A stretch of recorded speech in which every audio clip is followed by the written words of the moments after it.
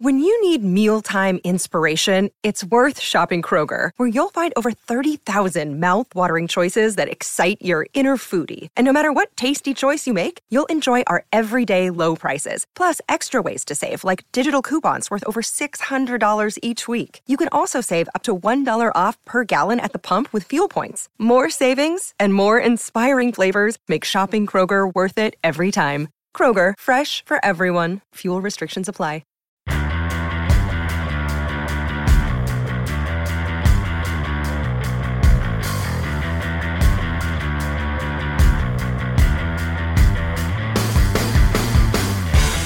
Hello and welcome to the Record Rangers podcast with me, Johnny McFarlane. Saturday will be the first time Marseille have graced Ibrox since a titanic Champions League encounter 25 years ago. It was to be a defining European night, played out in a sodden, muddy pitch in the driving Glasgow rain. A 2-0 deficit was turned round when our guest today, Gary McSwegan, came off the bench on his European debut. Instantly spraying a wonderful ball out there for Mikhailichenko. Eggley's gone into the middle, McSwegan's in there too. Will it come from McSwegan? There's his header, and he scores! What a substitution!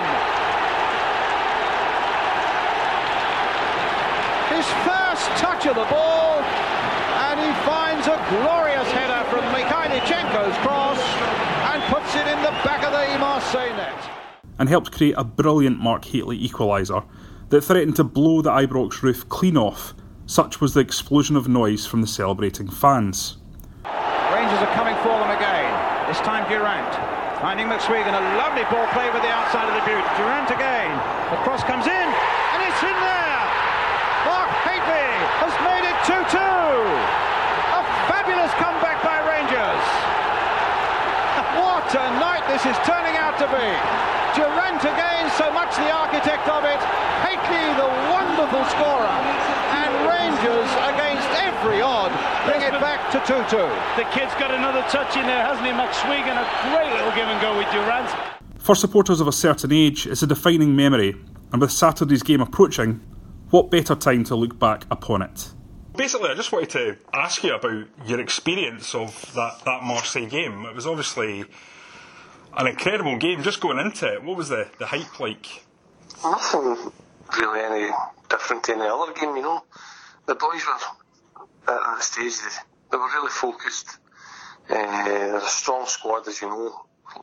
Majority of them are Scottish internationals. There was a couple of fringe players from the Scottish sort of setup as well. Talk of boys like John Brown, who any other, maybe either, might have been involved in it more.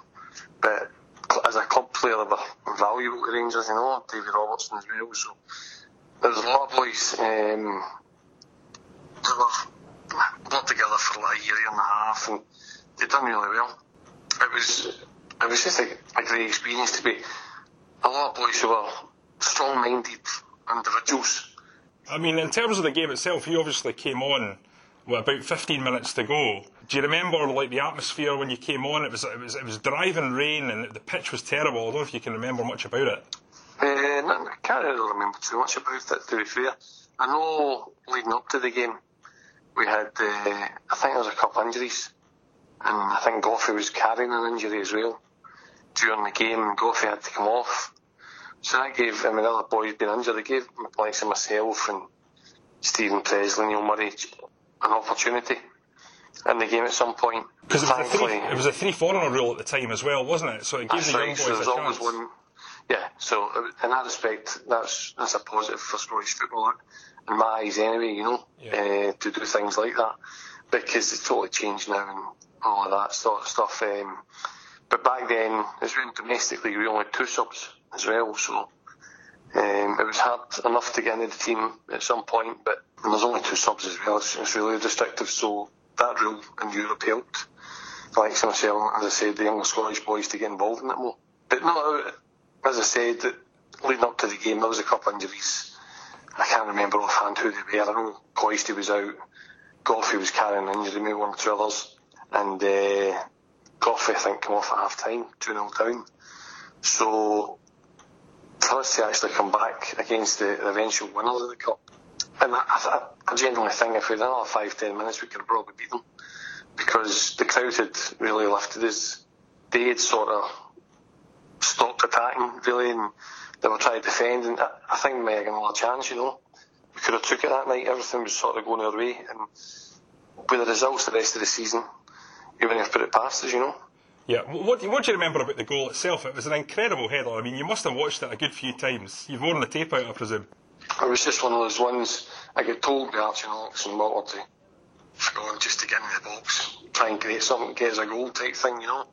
That's basically what the way they see it. I was more of a penalty box striker, so I didn't really need too much encouragement to get in the box. But at that point, I remember Durante get the ball, won the ball on the halfway line, and he sprayed the ball wide down the left wing for Alexei. It was like just a sprint basically to get in a position in the box, because I knew he could deliver a good ball. Struck a great ball, to Jenks, and get myself in the box. Obviously Mark was sort of up there himself, just alone for himself. Durante was sort of in behind him. The ball came over great, and it was one of those ones that, as you said, it was horrible conditions, and to try and take a touch in swirling conditions, the wet ground and all that, it's going to be difficult. So I decided earlier, if I get the chance here, I'm just finishing it back across the faces where the goalkeeper's coming from. And fortunately, it all sort of went well, you know. Yeah, and it wasn't just any goalkeeper, it was Fabien Barthez, wasn't it? Oh, it was Barthez, and obviously a lot of the players, absolute legends.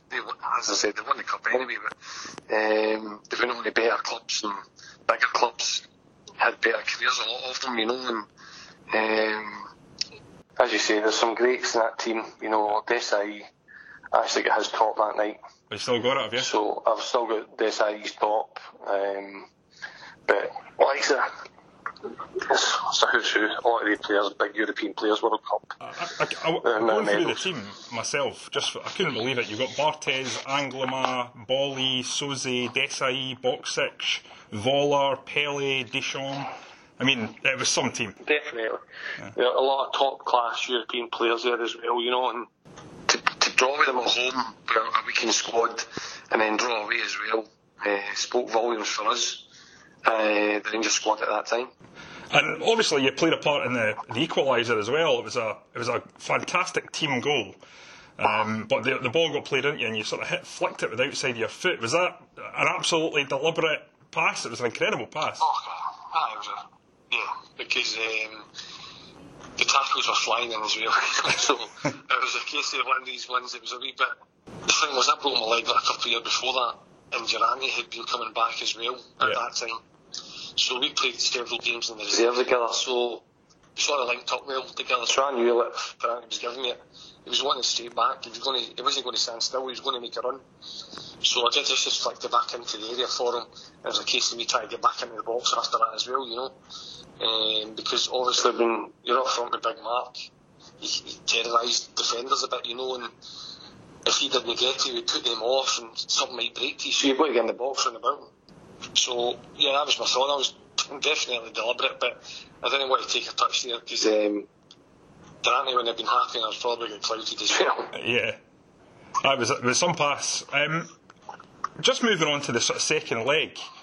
Mm-hmm. I mean, I've watched a bit of the video today. I remember the game, watching it on telly as a youngster. What was the atmosphere like? Because, you know, you see the flares, it looked crazy. It was a wee bit intimidating atmosphere, but it was one of those ones. Everybody relished it, you know, in the Rangers sort of squad.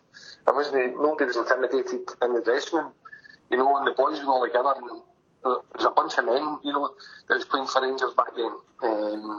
I look at the squad now, and I'm not too sure how certain ones would handle maybe that type of atmosphere and stuff like that. You know, you would maybe compare it going to Parkhead, I suppose, but you're playing in Marseille against great players. But the boys, they didn't shirk it at all. They relished it, really. And looking back, obviously, to that period, Marseille did go on to win that cup. Mm-hmm. However, it was pretty much tainted by the subsequent revelations about Bernard Tapie and bribery. How do you look back on that? Do you think that was prevalent at the time? Did you get a sense of it at the time? Do you know what? You hear stories and there's all these rumours and stuff. I can't say, when we were going into the dressing rooms at half time, there's a tunnel area underneath before you go into the dressing rooms, and Tappy was trying to talk to the referees. He's talking to them, the referee's waving them away, and some of the Rangers officials sort of chased them away as well. That just shows you that he's quite open about it, you know what I mean? He was trying. You can't imagine a Rangers chairman or anything like that being down in the tunnel waiting and the referees coming in. Yeah. So, for him to be doing that, it just shows you what sort of mindset he had. And it doesn't surprise you when another revelations come out at a later date, you know. What would you have felt like going up against AC Milan? They were obviously an unbelievable team. Marco van Basten was at his peak at that point. That would have been a great day, you know. It would have been a great occasion for the club. And obviously, played 2 games against Marseille unbeaten, which is something AC Milan didn't manage to do. So who knows what we would have done. But I don't think it would have been impossible for Rangers to get a result against AC Milan. Because, as I said, the character that was in the dressing room, it was just full of people, as I said, men that were just up for the challenge. They were in it together. They weren't carrying anybody. Everybody was working their corner type thing. They could have done something, but who knows? But like I said, it would have been great for me, obviously. Like, Van Basten is one of my big heroes as well, you know what I mean? Absolute legend. Grew up watching him on Channel 4 and stuff like that, you know? Yeah. That's all your thing, so that would have been great for me personally to be involved against somebody like him as well, but that wasn't to be. It's all in the past now, you know, and I'm not bitter about it, but looking back at it now, is it 25 years, did you say? 25 years this year. My God, it's frightening me. I still think I'm a young boy too. But 25 years, it's great. It's an absolute million miles away from the club I know now. You know, the Rangers club is totally changed, and you're always hoping that they can bounce back and they can do something along these lines in the future. But it's a million miles away, to be fair, because I think over the last 4 or 5 years, definitely since the relegation to Division 3, the recruitment's not been good enough for me. I don't think they've not brought in any players that have added any value to the squad, really, if you know what I mean. They've brought in boys that have done well and done stuff, but when you look at Celtic on the other hand, who have brought in boys like Van Dijk, Wanyama, all these other boys that have come in, and Fraser Forster made money for Celtic, I think that's the sort of blueprint Rangers should be looking at, doing stuff like that. And and obviously financially they might be a wee bit struggling just now, but I think that's what they should be looking for. And to be fair, the youth side of things, there doesn't seem to be anything coming through there. Celtic are beating Rangers at every level, at the youth level just now as well, you know, so there's no players imminent coming through, and they've had to lose the young boy Billy Gilmore, who might have been a potential player. So there's a lot of work to be done there. What have you made of Pedro Caixinha so far? I don't really know. I think it's too early to say. We've got to give him a season, I think. He's come in last year. He's had his pre-season. He's brought boys in. You've got to give him a wee time to gel, see how they develop. But definitely this transfer window, maybe even Christmas, but we hope to see like maybe some shoots of recovery there in some respect. But I think at times last season I've seen them and they've done quite well, and I thought, yeah, they're going the right way. And then other times it was like 1 step forward, 2 steps back type thing. So you've got to give him a wee while, let him try and get away his method across, try and get what his thoughts and his plans are to the club. But it's going to be a hard one, because obviously Celtic are firing on all cylinders. Financially, they've got Rangers where they want them just now as well. They can hurt Rangers by bringing in boys like they did last season when they brought in Dembele and they brought in Sinclair, 2 really good players who done what they're supposed to do, you know, big signings, and they delivered. Yeah. The manager's come in and delivered as well. So Rangers are needing to sort of maximise any signings they bring in. They've got to deliver as well, you know, and it's pointless bringing in 6 or 7 boys, maybe 1 or 2 do okay. They need a lot more than that.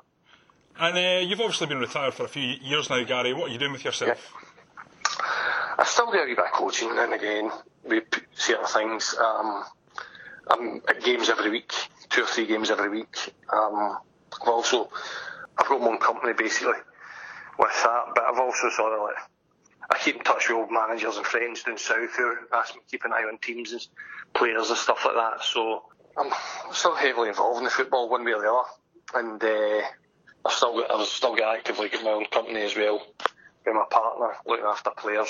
Gary McSwegan, thanks very much for joining me. No problem. That's it for this episode. For all the up-to-the-minute football news as it happens, follow Record Sport on Twitter, like us on Facebook, or visit us at thedailyrecord.co.uk. We'll be back soon with all the latest talking points from Ibrox, Caixinha and beyond. If you want to get the podcasts as soon as they go online, please subscribe at iTunes, Audioboom, or any other good podcasting platform. Thanks for listening.